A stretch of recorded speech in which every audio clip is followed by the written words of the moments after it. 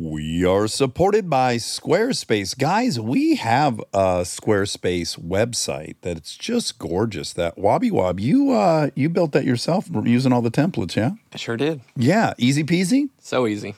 Well, the best part about Squarespace is it's an all-in-one website platform for entrepreneurs to stand out and succeed online. You can get discovered fast with integrated, optimized SEO tools, and you can choose from professionally curated layouts and styling options with Squarespace Blueprint.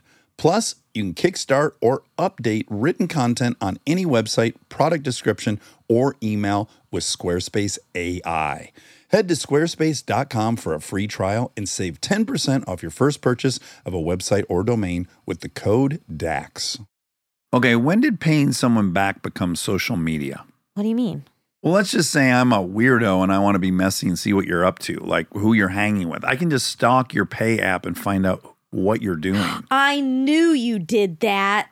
No, I did not do that. I don't do that. I use Apple Cash. It's built into your iPhone, easy and secure. You can send and receive money right in messages and keep it between friends, and then use that money any place Apple Pay is accepted. Did you just pay me $1 on Apple Cash? Monica, please keep it in the chat. Services are provided by Green Dot Bank, member FDIC. Terms apply. Hello, I'm David Farrier. We've talked a lot about conspiracy theories on this show, with a dash of serial killers on the side, and an occasional drop of Bigfoot.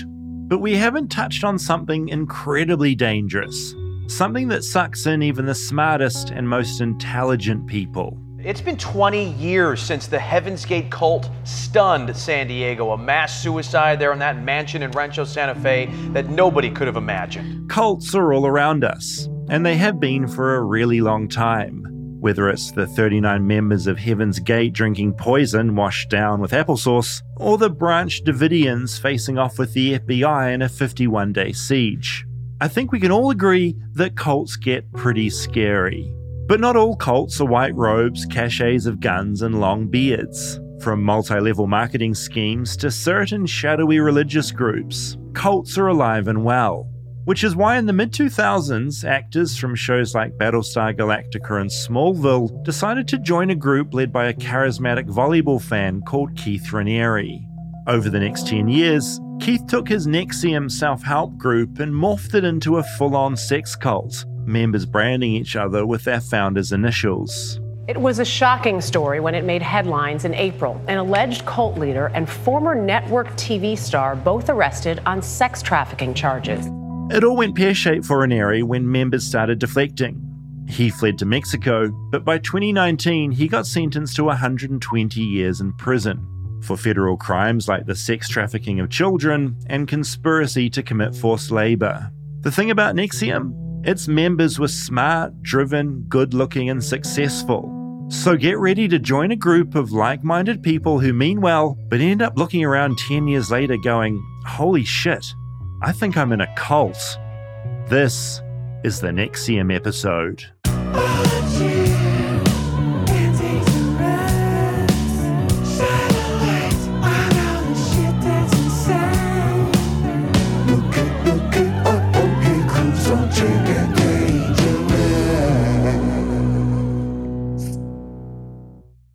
This is the rare episode of Armchaired and Dangerous that I happen to know a ton about. Generally, you're coming to these and I don't know shit about the JFK thing or you name it. I really like this. All I know is I watched The Vow on HBO, which is this documentary about NXIVM from a few years ago, and I got incredibly blown away by that doc. And that's kind of all I know, plus what I've researched over the last month. So I want to learn from you about this thing as well. I too watched The Vow, but prior to that, I listened to a great podcast I think was called Escaping NXIVM. So many things flashed across my mind, favorite tidbits of Keith Raniere. I mean, I'm so glad you referred to him as a volleyball enthusiast. And then there's also that incredible moment in The Vow and the two dudes are coming to terms with the fact that they were in it and left. And he goes, yeah, remember he was a judo champ, but at like 7. So he went around telling people he was this judo champ. He's a great volleyball player, but most impressively, I want to say he said his IQ was 240, which prior to that, I didn't think it went above 200, but he claims that he had a 240 IQ. Yeah, Keith Raniere strikes me as the biggest narcissist you can imagine. Like, he was so full of self-confidence. I think some of the stuff he said he actually believed. And he was always a hustler. NXIVM started back in 1998, which was kind of like his self-help group that he formed. You'd turn up if you wanted some more direction in your life, and he provided the structure where you would move up the ranks and you'd get little sashes that you'd put around your neck as you progressed up the ranks, and you'd pay for this leadership program. I think it was called the Executive Success Program. That's kind of where it started. It was like a really ESP. boring business thing. Yeah, ESP. A lot of acronyms. So many. These things all love acronyms. I guess it stems originally from the military or something. I don't know, but they love their acronyms. Yeah, they love right? acronyms and they love buzzwords. Even Keith Raniere, the leader, he looks like a big old nerd, which is why it's incredible when he starts sleeping with all the members. But he called himself Vanguard, so you had to refer to him as Vanguard, which sounds like kind of wafty, but he just stole that off a video game from the 80s that was called Vanguard. What? It's the dumbest, least subtle thing ever. Just to kind of give credit where it's due, I think the original NXIVM self-help stuff, A, people definitely got a lot out of it, and B, I think a lot of it was just pirated from Landmark and a couple other well-known self-help groups that do have valid points. It's funny you bring up Landmark, because Landmark's something that kept coming up in my life in New Zealand, because I had a few members of Landmark try and get me into that. And I'm still murky on the cult level of Landmark and how dicey that place is. And I think Landmark, all of it originates from ESP. ESP, yeah. ESP. Yeah. ESP. So they're all kind of like refining and trickling down from, the 70s ESP, or maybe it's 80s, I don't know. It was certainly a prominent plot point in The Americans. Yep. I remember that. I know, that's how I remember it too. Have you guys ever been in any kind of program or like had a call from anyone in one of these programs, like apologizing for all the wrongs they've done to you? Have you been drawn in any way? We have a good friend that has been to many Landmark. He was in Landmark. He did the whole thing. Yep, and he loved it, and he has told us many of the principles, and we love most of the ones we've heard. I read Dianetics ages ago, Ron L. Hubbard's Scientology text. Dropping that real cash. I read Dianetics. I followed that for 10 to 15 years. No, it's just, yeah, I'm a Scientologist. I need to tell you guys. No, there was some stuff in there that was just practical advice on how to live. If you didn't know what it was linked to, you wouldn't necessarily think it was completely crazy. Yeah, I think a lot of these places are really good at helping you organize your thoughts, delineate between what's objective and what's subjective, learning how to communicate, learning how to be assertive, learning how to have boundaries. Like, these are all great principles. AA has a bunch of great stuff. It wouldn't be successful if it didn't have these tenets that are actually good, that lure you in. Because especially with NXIVM, the people who are involved in that seem totally smart and with it and not needing a leader necessarily, just wanting to better themselves. And you and I had a great conversation about this. In watching The Vow, I actually pinpointed Keith Raniere's real genius. Now, whether that put him at 240 or not, I don't know. But there is something peculiar about NXIVM. Unlike, say, Heaven's Gate or Koresh, that seemed to prey on people who weren't super educated or worldly, this seemed to almost attract exclusively pretty bright people. And I thought that was really curious. And then there was a moment in the doc, The Vow, where he meets this actress. She asks him a question, what do you think the meaning of blank is? And he says, what do you think the meaning of blank is? And so what I watched happen real time, which was fascinating, was that smart people were drawn to that. He is labeled as the smartest person there with a 240 IQ. So the smart person has to come up with an answer that they think will impress him. So they themselves come up with the answer that is most believable to them. And then he basically just says yes. So he makes you invent the answer to everything. It's obviously the one you thought was best anyways, why you pitched it to him. And then he agrees with it. And I'm like, this motherfucker didn't have to think anything. He just had to ask them back what they thought. It's kind of genius. That scene that jumped out at you and at me, and it's Alison Mack, who's now in prison over all of this. But she was this huge actor in Smallville. And yeah, there's that scene where she meets Keith at a nighttime volleyball game, because Keith Raniere loved gathering people to play nighttime volleyball. He'd have protection on his knees and his elbows. He's the biggest nerd imaginable. He just is the biggest goober one could imagine. And you've got these really smart, attractive actors coming in like Alison Mack. And they meet Keith. And they just stare at him like he's God, partly because they've had 3 weeks of intense classes that have built him up to this level. And then they meet him, and yeah, she's just looking at him with adoration. And then, as you say, that scene played out where they have that interaction, and she's just completely sold into his world. One difference, if we're just going to get nitty gritty, some of these other cults, they are looking for quick money or they're looking for love, I guess. But these people wanted personal fulfillment. They didn't just want money or something quick or something tangible. They wanted personal fulfillment. Some of the celebrity people that joined up, Nikki Klein, who is I watched the remake of Battlestar Galactica religiously. So when these people popped up in the documentary, I was blown away. So Nikki Klein was in Battlestar. She still defends Keith Raniere to this day. So she's still deep in it. Then you had Grace Park from Battlestar Galactica. She got out really early. She's in Hawaii Five-0 now. And you had Bonnie, who was from Attack of the Clones, who's coming back to do the new Obi-Wan Kenobi series. Wow. She got out pretty early. But you've got people who are successful. See, it works. Yeah. Wait, David, I'm sorry. We have to pause because this is so important. I'm so sorry. Really derailing us. And I can't remember if this was on Flightless Bird or Armchaired and Dangerous, where you told us that Ross was your favorite Friends character.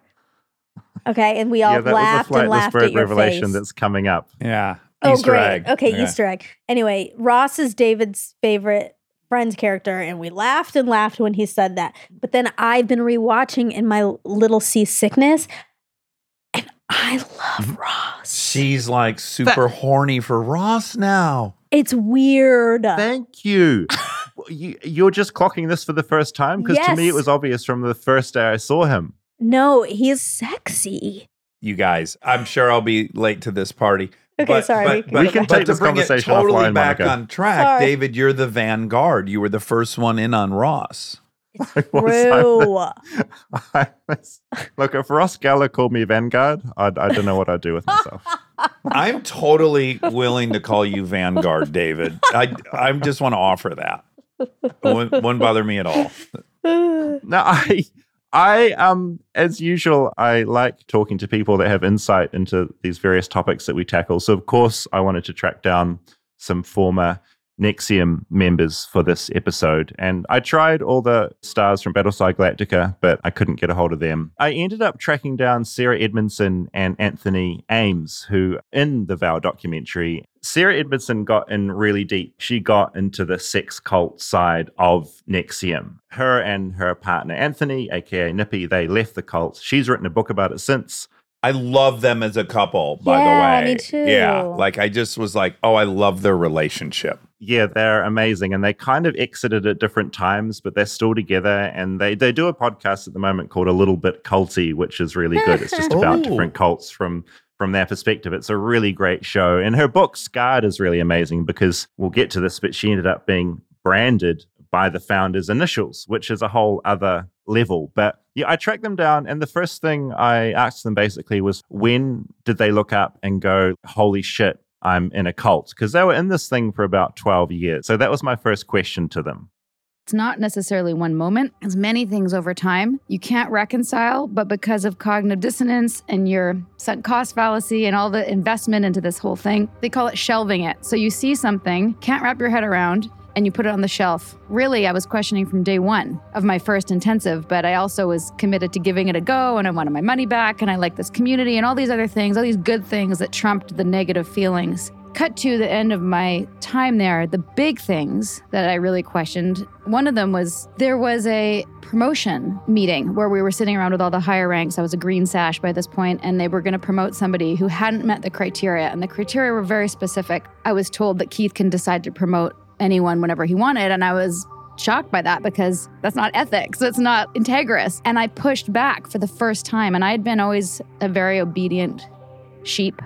I'd always been a good girl. And I realized about myself since is that like I was outwardly obedient, but I was internally my like authentic self versus my cult self is what they call it in cult recovery. My cult self was very like, yeah, sure, I'll do that. But I wasn't okay with it inside. But I also knew that if you questioned, you got publicly shamed, you got ridiculed, you got outed. There's all sorts of shitty things that happened if you were not on board with whatever was happening. They had their own cancel culture. Yeah, it was a cancel culture within NXIVM. And you'd be outed and it'd be awful if you were on the outs. So this is the first time I was like, wait, that can't be right. And I got so gaslit and shit on so hard by not only my peers, there's only 12 or 13 people in the green meeting, and they were basically telling me I was being controlling, that I was anti-tribute to Keith, that I was being suppressive, and all these things, which are like the worst things you could be. And which is the first time that I was so angry. I was so pissed, and I couldn't reconcile what was happening. Yeah, and that little thing pushed everything, I imagine, over and made all those other things start to come together. Yes. Yes. So it's kind of remarkable that this little logical thing she wasn't happy with in the logic of the group was the thing that sent her over the edge, as opposed to like all the craziness of branding, etc. Yeah. Your world can get so telescopic that you cannot see outside of it. Two things hit me from that as she learned this in cult recovery. There's enough people in America that have been in one that required a specific version of therapy. That's pretty eye-opening. Second, other ding, ding, ding words in there as well. One is shelving. So Are you watching Under the Banner of Heaven? No, it's on my list. It's really, really good. And I want to be delicate because we have a lot of Mormon listeners and I know a lot of great, great Mormons. So I'm not in any way implying anyone's anything. But there is a point in it where he's asking about the original teachings of Joseph Smith, which include polygamy. And the response pretty much was just keep that on the shelf. The shelf was used in that. And then I also think suppressive is an interesting word because that's a very popular word in Scientology as well, as a suppressive person. Yeah, that's something I found interesting when talking to Sarah and Nippy about this, because they would be talking in normal conversation with me and then they would drop in words that were words from NXIVM and from Cultland, and they wouldn't stop and explain to me what anti-tribute means or what suppressive means. It's just in their lingo, and I think that will probably never go away. Yeah. Stay tuned for more if you dare. We are supported by Squarespace. Guys, we have a Squarespace website that's just gorgeous. That Wobby Wob, you built that yourself using all the templates, yeah? I sure did. Yeah, easy peasy? So easy. Well, the best part about Squarespace is it's an all-in-one website platform for entrepreneurs to stand out and succeed online. You can get discovered fast with integrated, optimized SEO tools, and you can choose from professionally curated layouts and styling options with Squarespace Blueprint.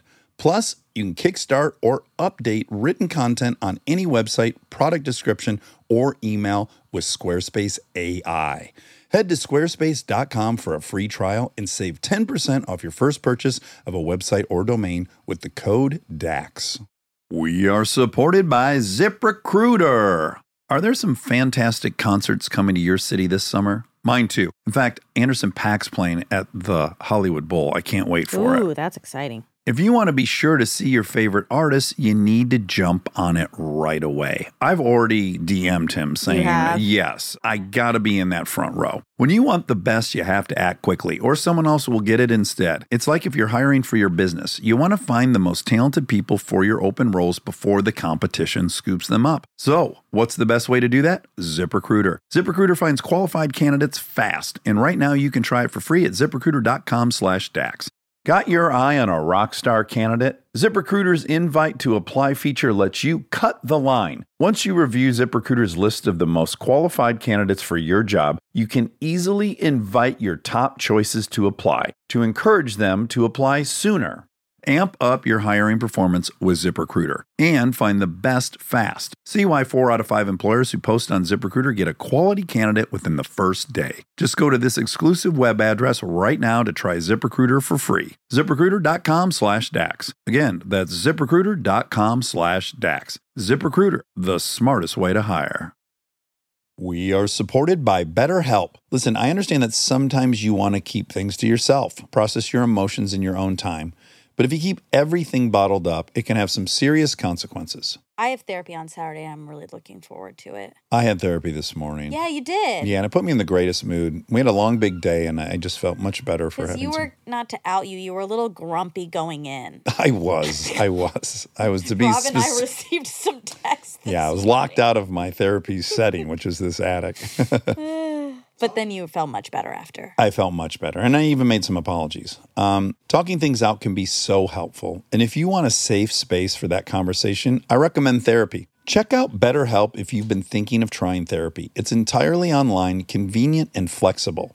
It's also easy to get started. Just fill out a brief questionnaire to get matched with a licensed therapist. You can even switch therapists at any time for any reason for no additional charge. Get it off your chest with BetterHelp. Visit BetterHelp.com/Dax today to get 10% off your first month. That's BetterHelp, HELP.com/Dax.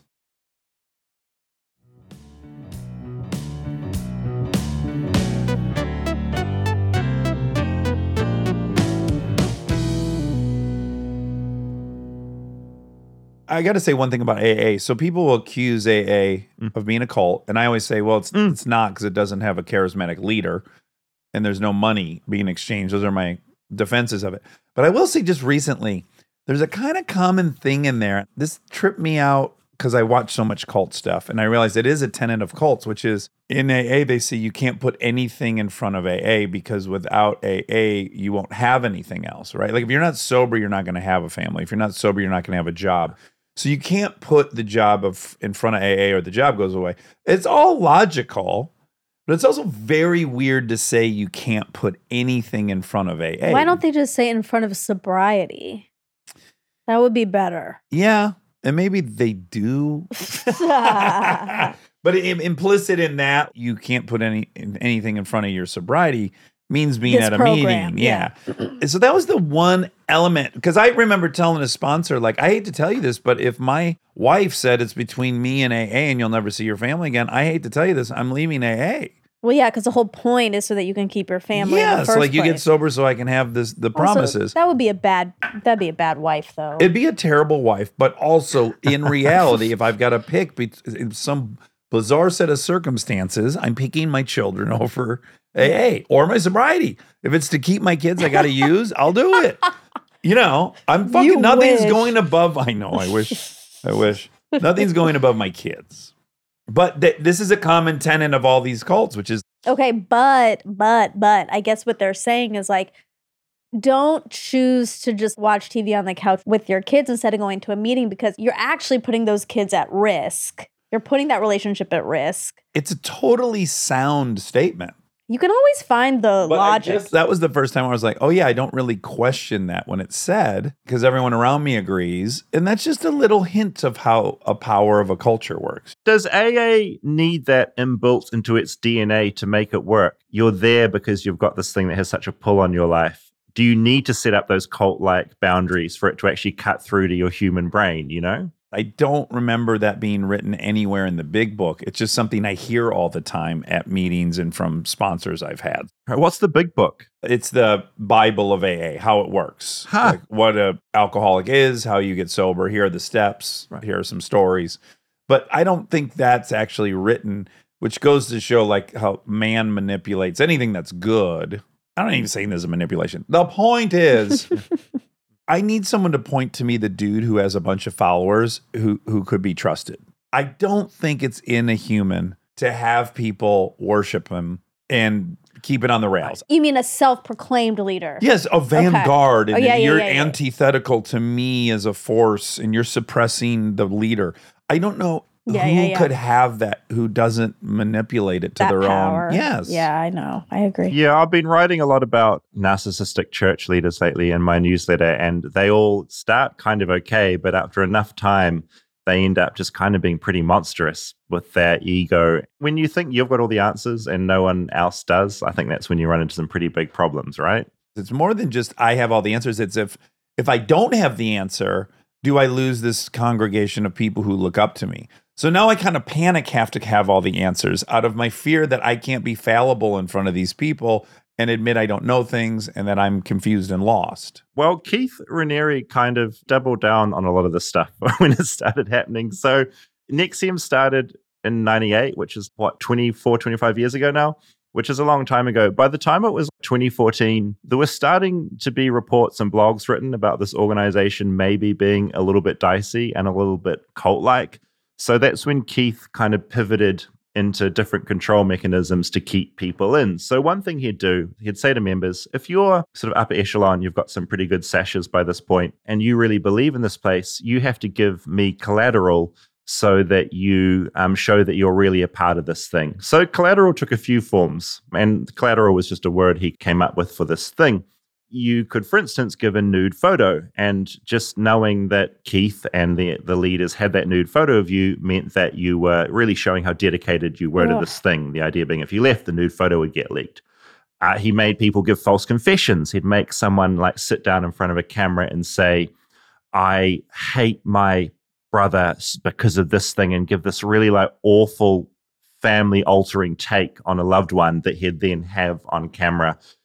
Or write letters to parents. How did people get past this phase? This is what I'm not. Well, but here's the thing. When you hear it on day 1, you're out. But if you hear it on year 13 and you've been slowly inched closer and closer to that, what you can't say is that any of the people were dumb. They weren't. And by this time as well, there were thousands of members. It wasn't a 50-person cult. Sarah herself opened up an organization of NXIVM in Vancouver, where she was from. So this thing was spreading everywhere, and it had a lot of people. Keith was also super smart. There were all these little internal groups started popping in within the umbrella of NXIVM. So you had The Knife, which was his media organization, really professional. They had a lot of money by this point, and they would put out press releases and front people on TV talking about how great NXIVM was. Then they had another group, which was called JNES, was just like this woman's group.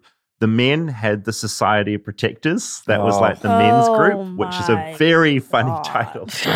Also, some of the footage of those meetings is so rough. They're patriarchal, of course, ultimately.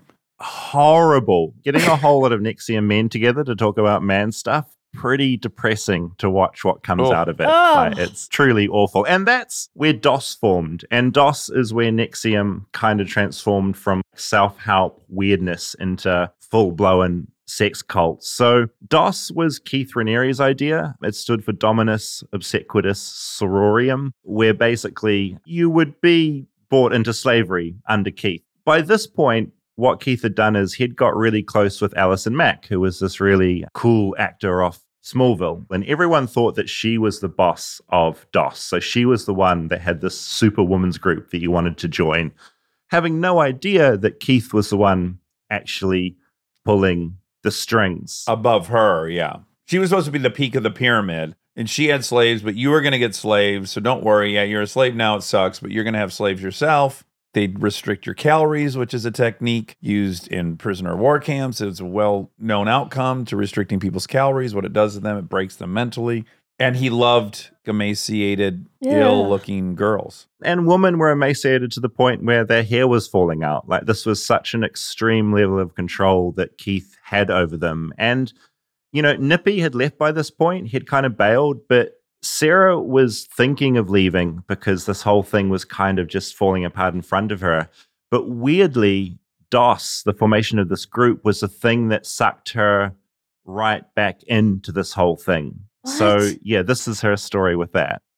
I was pulling back. They brought me in again with this whole DOS, Women's Society, Secret Sisterhood. It's like, okay, I've got to get back on my growth path. I got to like recommit. I got to like dig in. And I did.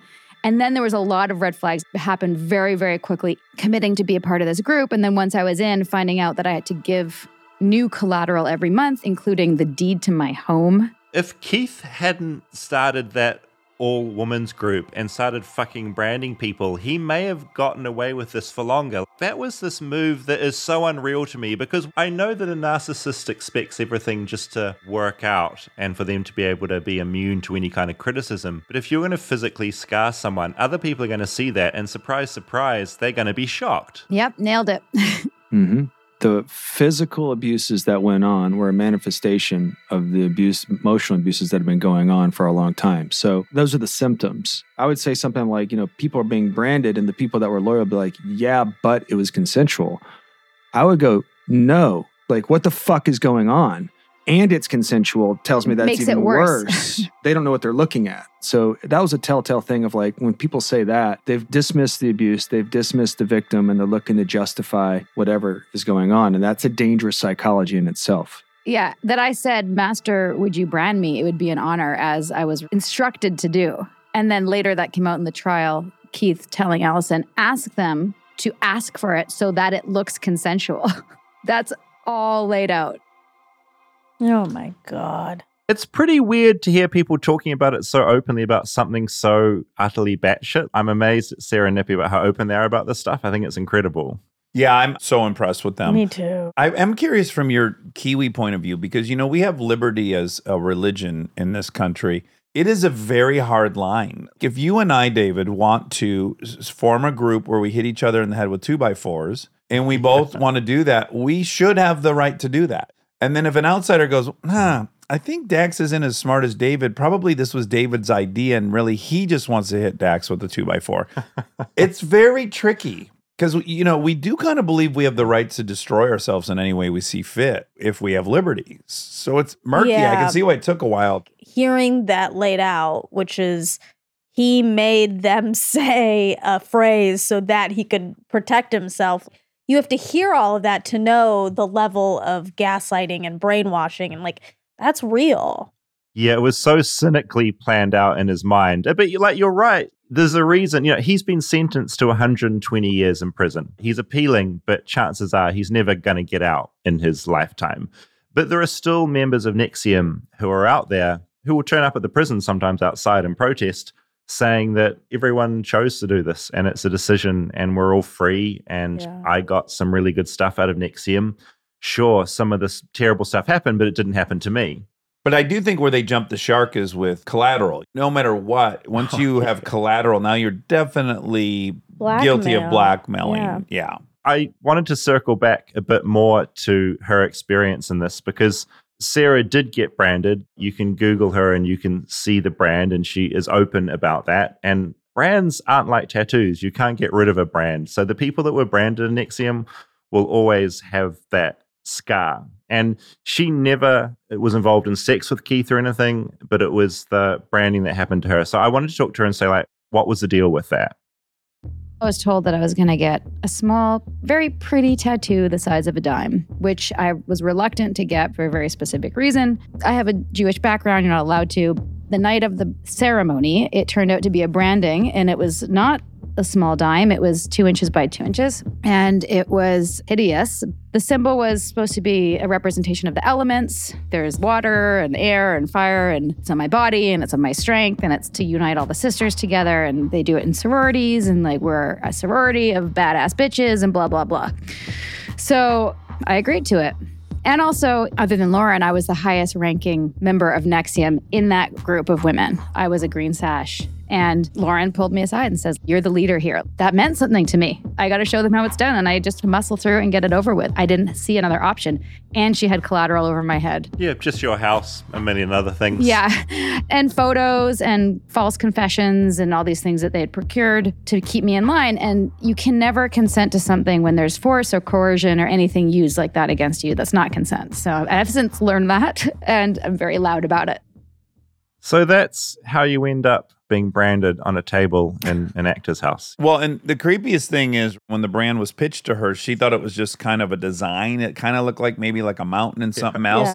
Yeah. At that time, she still believed that the Gale was at the top of the pyramid, and she had no idea that this symbol was actually his initials. Well, it's hers and his, right? Yeah, it's Alison Mack and Keith Raniere. So you look at it, and it's like a jumble of lines. It could be like a mountain, maybe. And then if you turn it on its side, suddenly you see both of their initials. And that's a part in the documentary, The Vow, that would just blew my mind. You couldn't write something like a twist that wild. You're looking at yourself in the mirror at this brand that you've just gotten, and you turn your head to the side, and you're like, oh no. Yeah, seriously. It's like from a Judd Apatow movie or something. Vanguard's initials. Ugh. At this point, Keith was also actively sleeping with members of DOS. He had gotten people pregnant. He had forced women to have abortions. It was getting pretty hideous at this time. The wreckage was accumulating. Yeah. I got to add, I have said, and people hate this, and I'm going to say it again, I have no objection to the Dalai Lama, like anything the Dalai Lama said. I don't think he puts anything negative out in the world, and I understand he's very important to people. I don't think someone that evolved should feel comfortable with the fact that he has his own city, and when he goes there, he's worshipped. I also think it's very weird that he's for hire, and in fact, a way to bolster the validity of this organization is that he was a guest of theirs and was clearly paid. So we got to admit that. Like, that has to be on the record. You can get him to come to your shitty organization and put his stamp of approval on it. Yeah, they got him to come to Cult Central in Albany. He's being filmed. He's on a couch with Keith and the other co-founder. And there they are having a great time. And that is clearly a cash job. He'll just turn up and validate it. And they petitioned and they worked it. Keith went over to see the Dalai Lama. That interaction didn't go so well. Yeah. No, he got a bit annoyed at that point. But even after that, and all this press was out, they still ended up getting him to come to Albany, which is just chaos. Yeah. Again, just no one should have a city. Well, the Pope. He shouldn't have a city. Yeah. No human should have a city. I'm with you on both of those things. Sorry. And yeah, that was pretty depressing footage, seeing the Dalai Lama essentially giving a thumbs up to a cult leader's empire. When by that point, if you Googled NXIVM, there was some pretty negative press coverage around. It wasn't like it was all hidden away at this stage. Stay tuned for more If You Dare. Apple Card is the perfect cashback rewards credit card. You earn up to 3% daily cash on every purchase every day. That's 3% on your favorite products at Apple, 2% on all other Apple Card with Apple Pay purchases, and 1% on anything you buy with your titanium Apple Card or virtual card number. Visit apple.co/card calculator to see how much you can earn. Apple Card issued by Goldman Sachs Bank, USA, Salt Lake City branch, subject to credit approval, terms apply. This episode is brought to you by Natrol. Sleep is a big deal. If you're not getting your Z's in, then it just makes everything so much more difficult and you feel a long way from the top of your game. So every now and then, not being able to get sleep and stay asleep is so annoying and you think, if only there was something that could help. Well, there's sleep, and then there's Natrol Sleep. Natrol is America's #1 drug-free sleep aid brand, helping you fall asleep faster and stay asleep longer. Natrol melatonin gummies are made with clean ingredients like 99% pure melatonin to work with your sleep cycle, helping you sleep better, making the next day your best day. Natrol. Sleep tonight, live tomorrow. Click, tap, or visit natrol.com to shop now. This product helps with occasional sleeplessness. These statements have not been evaluated by the FDA. This product is not intended to diagnose, treat, cure, or prevent diseases. We are supported by Wayfair. Home should be your happy place, a space where you can relax and just enjoy yourself, whatever that looks like for you. Whether you want the ultimate man cave, a cozy Victorian-inspired nook for reading, an area for family movie night filled with all things retro, or something else. And if you need help creating that space, I recommend Wayfair. It's the place to shop for everything home, from sofas to dining tables, beds, rugs, wall art, and more. I bought a KitchenAid mixer on Wayfair. You can really get anything on there. And I'm helping a friend redo his living room, and You're just on Wayfair nonstop. Yep. Yeah, it's one-stop shop. It is. They have fast, free shipping. They have everything you need for your home inside and out. And they have a huge selection of home goods and a variety of styles. Whatever you're into, Wayfair is the go-to destination to help bring your vision to life. Every style is welcome in the Wayborhood. Visit wayfair.com or get the Wayfair mobile app. That's WAYFAIR.com. Wayfair. Every style, every home.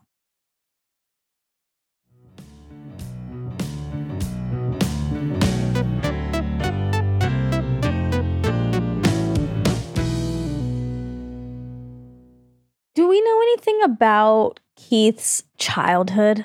No. I'm curious about that because He must have some trauma or something. Very powerful judo champ at 6 years old. No, he probably felt so powerless. I don't like him, obviously, but you're not just born this person. I think he had little man complex. He was a little nerd, and his main objective was to get to see what his physical prowess as a volleyball player is so telling. I know, like anytime he wanted to come talk, if you got special enough to have some time with him, it was at 2 a.m. on the volleyball court where all the parishioners would just watch him play volleyball as if he was great at it. Yeah. I've just done a very scientific thing and just Wikipedia'd Keith Raniere's childhood. Okay. And he was born 1960 to an advertising executive. He described his mother as an alcoholic, although I wouldn't trust what Keith had to say about his mother. Parents separated when he was 8. Raniere's former partner, Barbara, has shared stories about Keith's childhood, which she claimed to have been told by his father, James. What we did is we told Keith about how gifted and intelligent he was. And he said it was almost like a switch went off, and suddenly overnight, he turned into like a Jesus Christ kind of figure. Whoa. He was superior and better than everybody else, like he was a deity. He said it was that dramatic and profound. He said it went right to his head. You gotta be careful what you tell your kids. Yeah. Jesus. Yeah. It can all go wrong. So by this point, he was sleeping with a lot of people in DOS. He had gotten people pregnant. What I was curious about was when Sarah actually properly snapped out of this whole thing and was like, I've got to get the hell out of here. And this is what she had to say.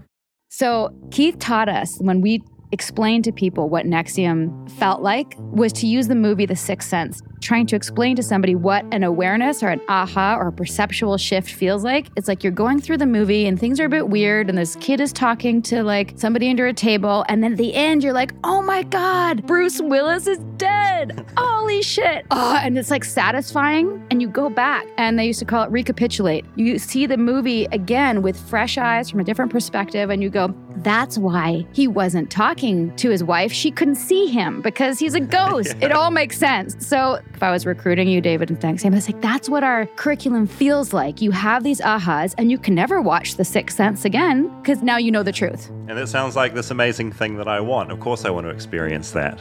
Yeah, and you want to know what's really going on. So I started seeing all these things. Keith coming in with this flock of women and thinking, I thought that they were assisting him in his works, not that they just come back from a menage a trois over lunch break. Everything looked totally different. That's why they were all crying. That's why all the women were miserable. They all loved him and wanted his avatar child, and they couldn't have it. And so had just had 3 abortions, and everything made sense. Keith's a fucking con man. This whole thing's a sham. Oof. That little revelation, she just sort of had it going, oh, like, this is what this thing is. And she just could not unsee it once all those dominoes had fallen over. Well, ironically, the thing they promised her she'd get, she got. Yeah. Clarity. She had the moment, the Sixth Sense moment, the unintended one. But she had it. And then she looked back and was like, oh, right, that was bullshit. This was bullshit. I am extremely impressed by them and all the people who left, because to admit that you gave so much of your life to something that was bullshit, that is so hard to come to and accept and leave. Oh, I think it's even, more it's embarrassing than being molested or many of the things that people struggle to say out loud. I think it's much harder. Even a scam, it's super underreported because it's embarrassing. Well, but a scam generally is like maybe a day of your life. Maybe it's 5 days of your life. The worst case, it was a month-long scam that got you. Like 12 years, man. Yeah. Knowing what you contributed to this. In the doc, a lot of their residual guilt is that not only were they a part of it, but they also spread it quite well. Yeah, I think Sarah at her Vancouver NXIVM office, like they recruited about 2,000 people. So they had this huge thing when they left. They were like, great, we're out now. We know it's terrible, but what do we do for the 2,000 people that we're brought into this thing that are still in it and haven't had our revelation yet? How the fuck do we deal with that? Yeah. Oh. They called everyone and they started trying to tell them what they thought, and slowly NXIVM has mostly collapsed now, but it was this huge ordeal. They couldn't just walk away and forget about it. It was like, oh no, now we've got to try and unconvert these 2,000 people and all the people they've converted out of this thing. That's a pretty monumental task. The other thing I was curious about was what NXIVM is up to now, because Nippy and Sarah have obviously disconnected from this whole thing, but they're pretty public. They've been in this big documentary series. They've written books about it. They do a podcast about cults. So they're still pretty plugged into the current NXIVM universe. And this is where things are at right now. Are there still people that are loyal to NXIVM? Yeah. There's not many. For sure, there's like 20 that we know of, and maybe up to 100 of people who aren't actively trying to get him out of jail, but just think that he's a good person and that, we made shit up and we're just looking for attention or whatever smear campaign they want to buy.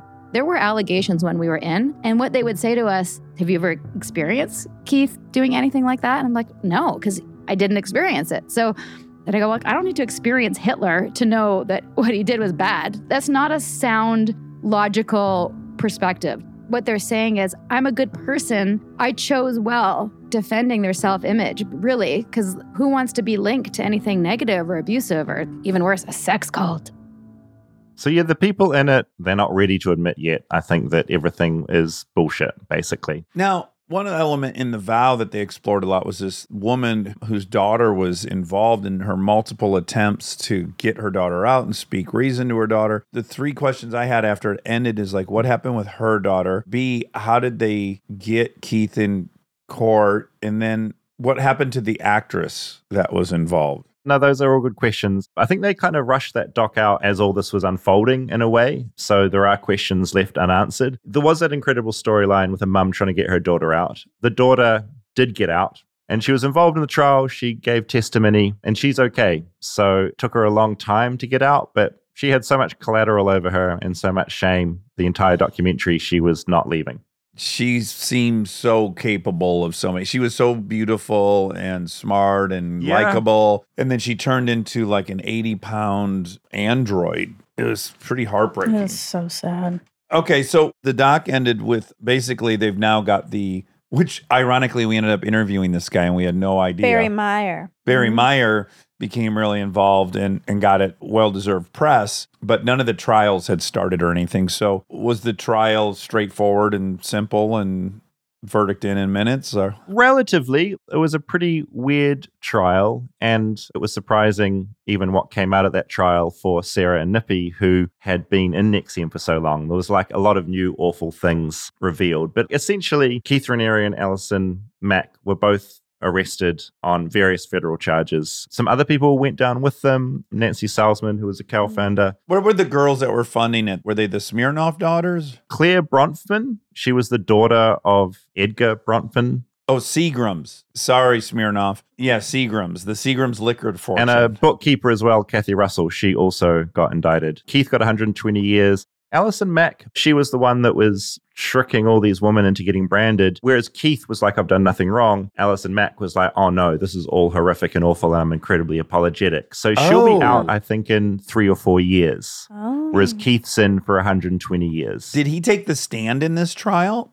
If ever there was one I wish was on television, way above the Heard Johnny Depp thing, I wish that had been on TV. Me too. This is embarrassing. I don't know. All the court renderings I've seen, he's just sitting head down at the docks. So I don't know if he took the stand or not, but he's been very outspoken to the point now where he's filed an appeal and is trying to catch them out on various little things they brought up at the trial that he thinks they shouldn't have brought up at the trial. The police are very lucky that his training didn't take over when they were ushering him away. His volleyball training? No, his judo training. Oh, okay. His 7-year-old trophy he has, like Aaron Weekly. But, we do hope, we don't hope, but just for fun, we hope that he is in a prison that does have volleyball, because for him...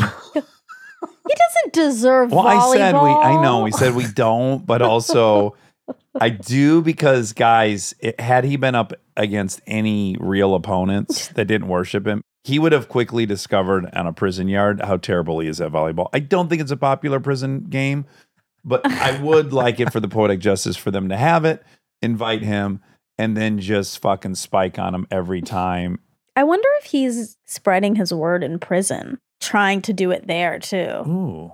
I bet he is. He's still in touch with members on the outside. It's all monitored through the prison system, but he is able to talk to people. So I imagine inside he'll be still spreading his bullshit. I don't think he can help himself. He's still a narcissist. Can you do interviews with people in prison? Sometimes you can. The prison will let you. A lot of times they can't. I think since the advent of true crime podcasts and documentaries, prisons are a lot less likely. Usually the criteria to get an interview with a prisoner is news value. A news story is one thing. Interviewing someone for a podcast or a Netflix documentary is like a whole other kettle of fish. Because God, would I like to interview him. Oof. Oh, he'd be something else. I mean, yeah, something else I talked to Sarah and Nippy about was the trial and what they made of the whole thing. And this was their takeaways and what sort of shocked them about what they didn't already know. Every day was a shock. The first one being, and this is, I'm not going to say her last name, but it was in the trial. There was a woman named Sylvie who was a friend of ours who was married, who I didn't even know was in DOS. And she was the first person to testify. And she said part of her first assignment was to go and get naked. And Keith went down on her as a part of her assignment to like break through her vulnerability issues and like her body issues. And I was horrified. I thought I knew everybody was in DOS. I'd made the tree of like everybody. And I was like, Sylvie was in DOS? What the fuck? And every day was like that. Lauren talking about how she had Daniela not locked up because the door was open, but she stayed in there for 2 years because it's a mental lockup. You do a whole other podcast on what happened to Daniela. And then also the fact that it came out in the trial that not only was Keith in love with and having sex with her, but also having sex with her other two sisters, one of whom was underage when it started, and the other one, she ended up having his baby. We found out that he's had sex with all three sisters, and the father of these sisters is still defending him. Well, I mean, as a parent, I think it'd be a very difficult thing to reconcile you're complicit in your child's abuse. Yeah, because they brought the sisters there when they were underage. So I just think that's a self-preservation thing, bar none. Yeah. Suffice to say, we felt like we got off easy compared to what was going on behind the scenes. Wow. It's pretty rough, right? Like, there's elements where you sort of go, oh yeah, this thing started as a self-help group. How do we get to this? Did Keith plan this the entire time, or is this just where it organically went to for him? It was full horrific. It was underage stuff, people being locked in rooms. It doesn't get any worse. I want to be on record saying, don't ever follow a cult if I'm at the head of it, because I would have sex with everyone. Oh, Dax. I would if all these people wanted. Well, hold on. That's bad. I know. That's why I would never lead a cult.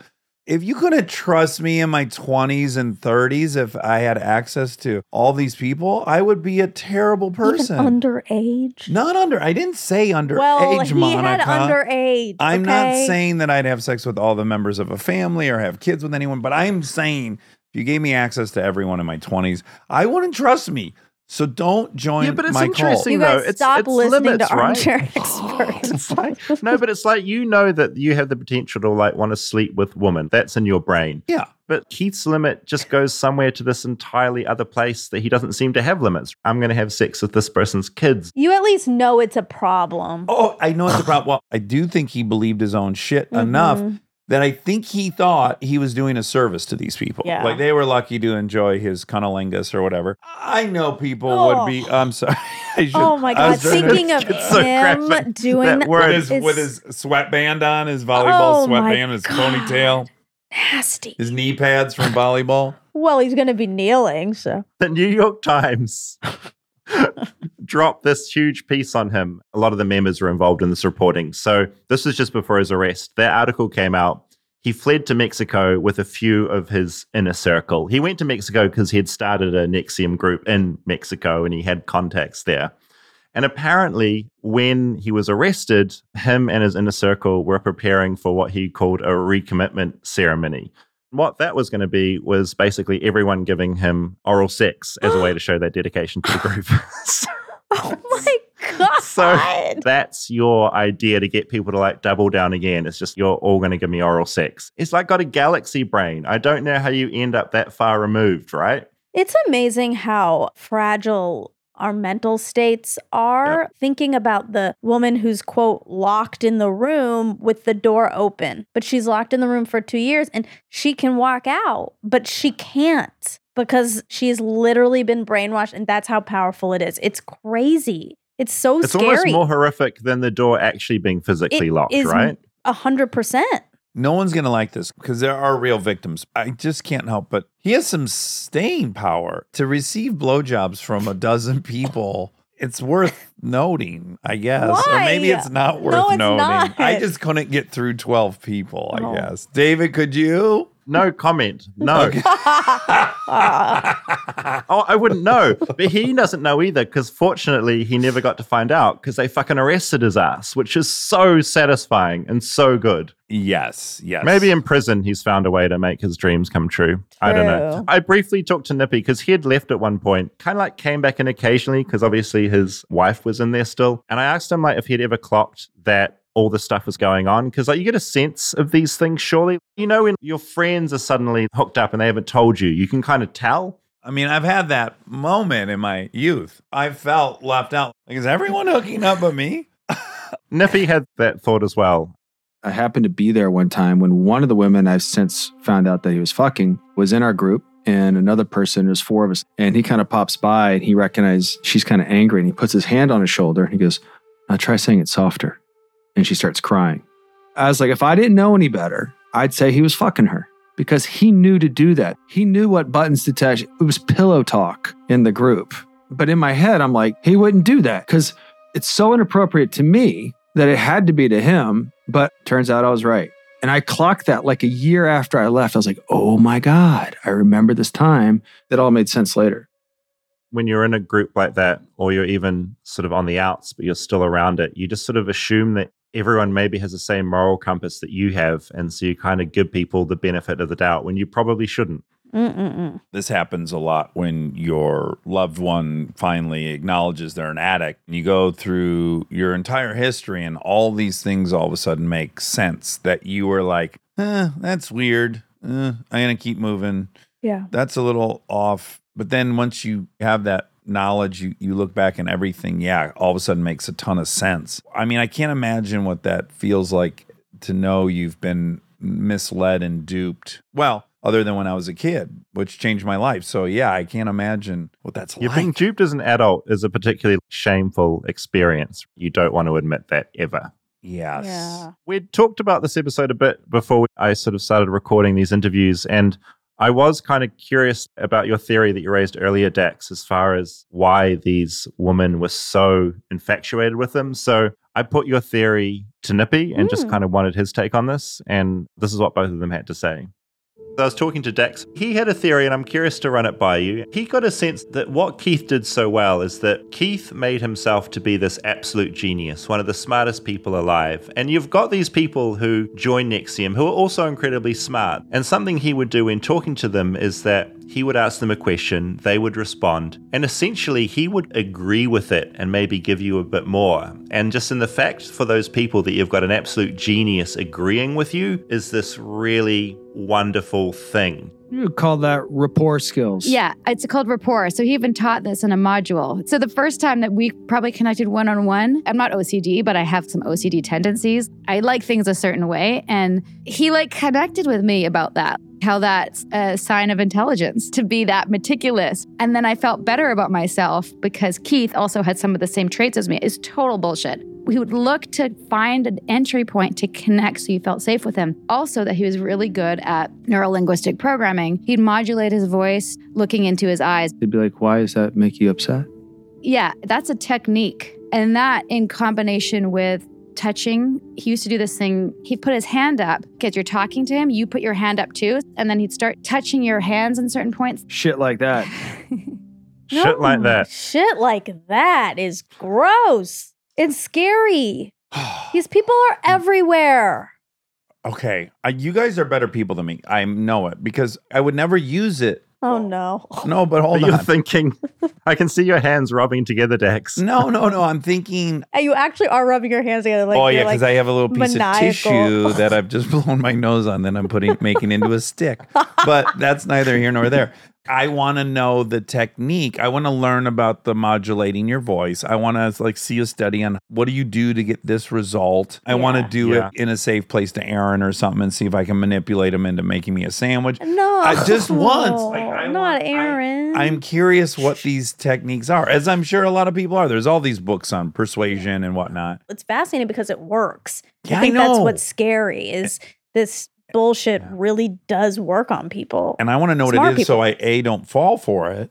I'll be like, just repeat that in a consistent tone. You're not at risk. Dupable?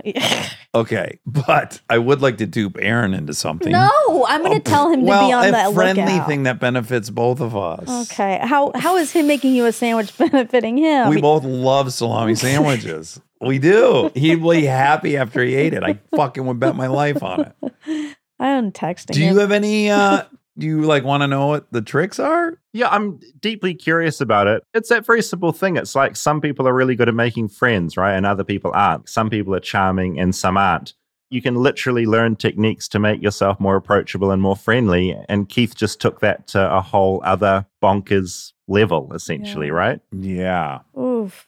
I felt famous when you said my name in that question. I felt like you were famous. Yeah, right? Yeah.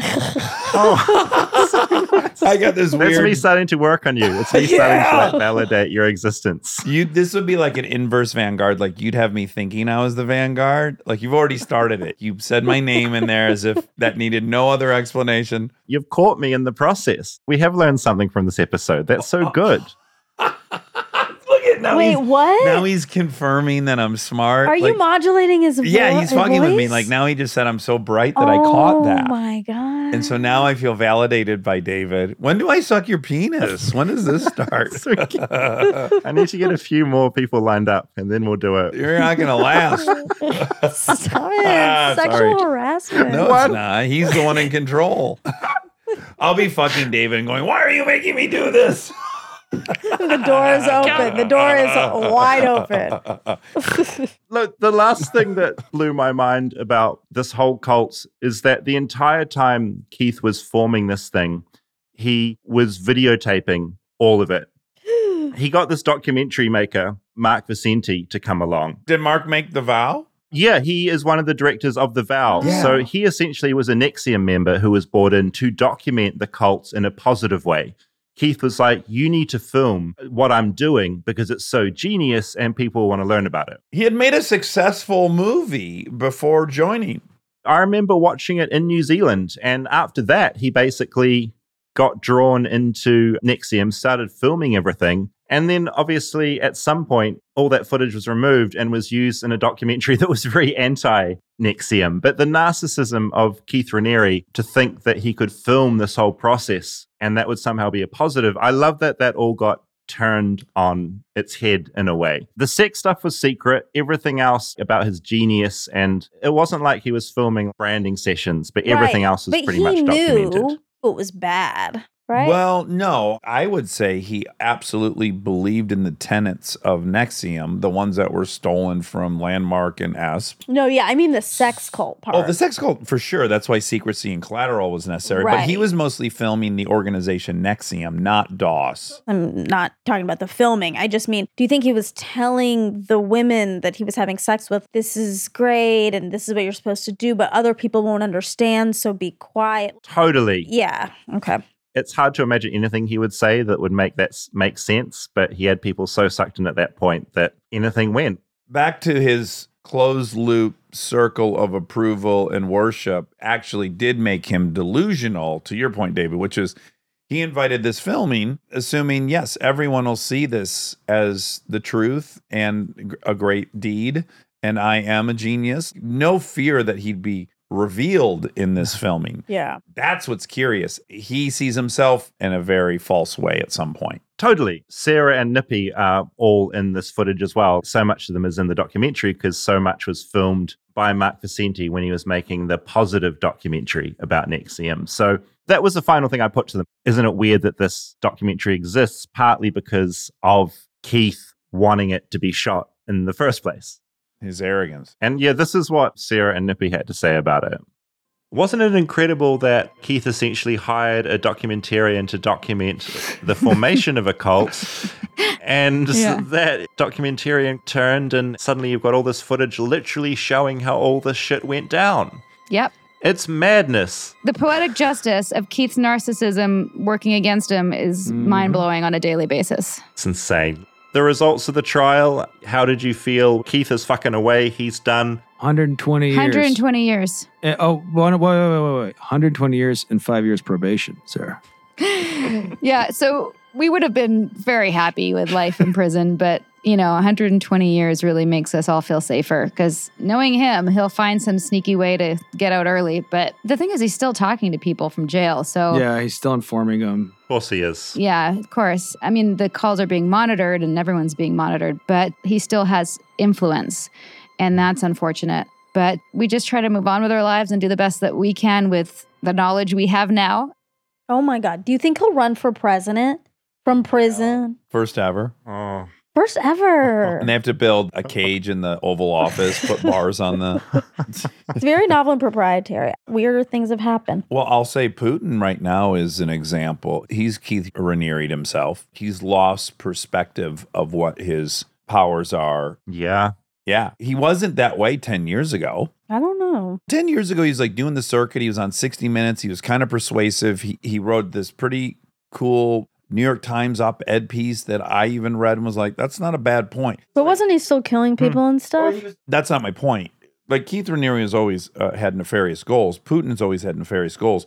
But Putin had a good self-awareness and objectivity about what the rest of the world thought about him and how he could move through it. Yeah. And because he built this, he can't be fired. He's impenetrable to any criticism. He himself has lost clearly total perspective on what his self-awareness used to tell him. Yeah. I guess when you're told you're amazing for like 10 years, you eventually just think whatever you do, you'll probably just be able to get away with this too. So let's try branding some people and no one's partners will think that's weird and it'll be okay and I can just keep having sex with everyone. It's true. When somebody goes through life or a long period of time where nobody tells them no, I'm sure it actually changes your brain chemically. One final bit of trivia about all this that I find kind of remarkable is Alison Mack. I went back over her Twitter history, and her Twitter history is great. This is a tweet from 19th of February 2016 from Alison Mack at Emma Watson. I participate in a unique human development and women's movement I'd love to tell you about. Oh my God. As a fellow actress, I can relate so much to your vision and what you want to see in the world. I think we could work together. Let me know if you're willing to chat. Oh my God, she was trying to get Hermione. She was trying to get Emma Watson branded just above her vagina with her initials, which is not what you would get from that tweet. Wowie. Okay. A friend of mine who I know from the program was taking a train from New York City up to where he lives, and he was seated next to her for a very long time on the train. They talked forever. He gets off the train. A month or two goes by, maybe a year. He learns all this stuff about her and NXIVM, and he feels so left out that she didn't even pitch it to him. Like she was proselytizing everyone, and she had his ear for 2 hours. He's in show business, and she made no effort to invite him into the cult. And he feels really bummed out by it. It's so funny, isn't it? Maybe she was more focused on the women at that point. She might have moved into like not general procurement. That's so Isn't that a great story? It's really, really good. Or when you've got an incredibly religious friend that doesn't try and convert you. You're like, oh, so you want me to go to hell? Screw you. Mm-hmm. Try and convert me at least. Absolutely. Well, David, I love cults. I love cult stuff. I'm glad to teach you some good tips on how to start your own cult decks. Really pleased to have brought that to you. I just look forward to not having to put any effort into my jokes and just knowing that they'll all land. Oh, you had pancakes for breakfast? Try slam cakes. David, you're not going to be a good cult member. Let's try it again. What'd you have for breakfast, David? A blueberry muffin. More like blueberry stuffing. I actually did like that. It's pretty good. Yeah. Ask me what I have for breakfast. What'd you have for breakfast? Bowl oatmeal. Bowl oatmeal, schmoatmeal. Did you hear that, David? Oh my God. Say that again to David. I hate this game so much. Oh my God, say that to David. David is literally scorning me. Oh my God, say that to David. Did you hear this one, David? I said I had oatmeal. She said oatmeal, schmoatmeal. I'd be a great cult follower. Yeah. I could really aggrandize the leader. David. You'd be the hype. You'd be the Sheila. Monad. I would be Sheila Monad. Okay, David, ask me what I had for breakfast. What did you have for breakfast, X? A bowl of cereal. Cereal schmerial. That sounds... I'm going. I hate this. I've never been more uncomfortable. David said Schmuriel. Oh, God, I can't even say it. It's such a good joke. I don't think I've ever physically wanted to squirm. He took schmoatmeal and then he raised it. No, that's the best. He ripped your joke off that was already bad. It was a plagiarized bad joke. Double, triple whammy. I love you, David. Bye, David. Thanks, you guys. Bring us some schmoatmeal and some schmooberry schmuffins. Bye.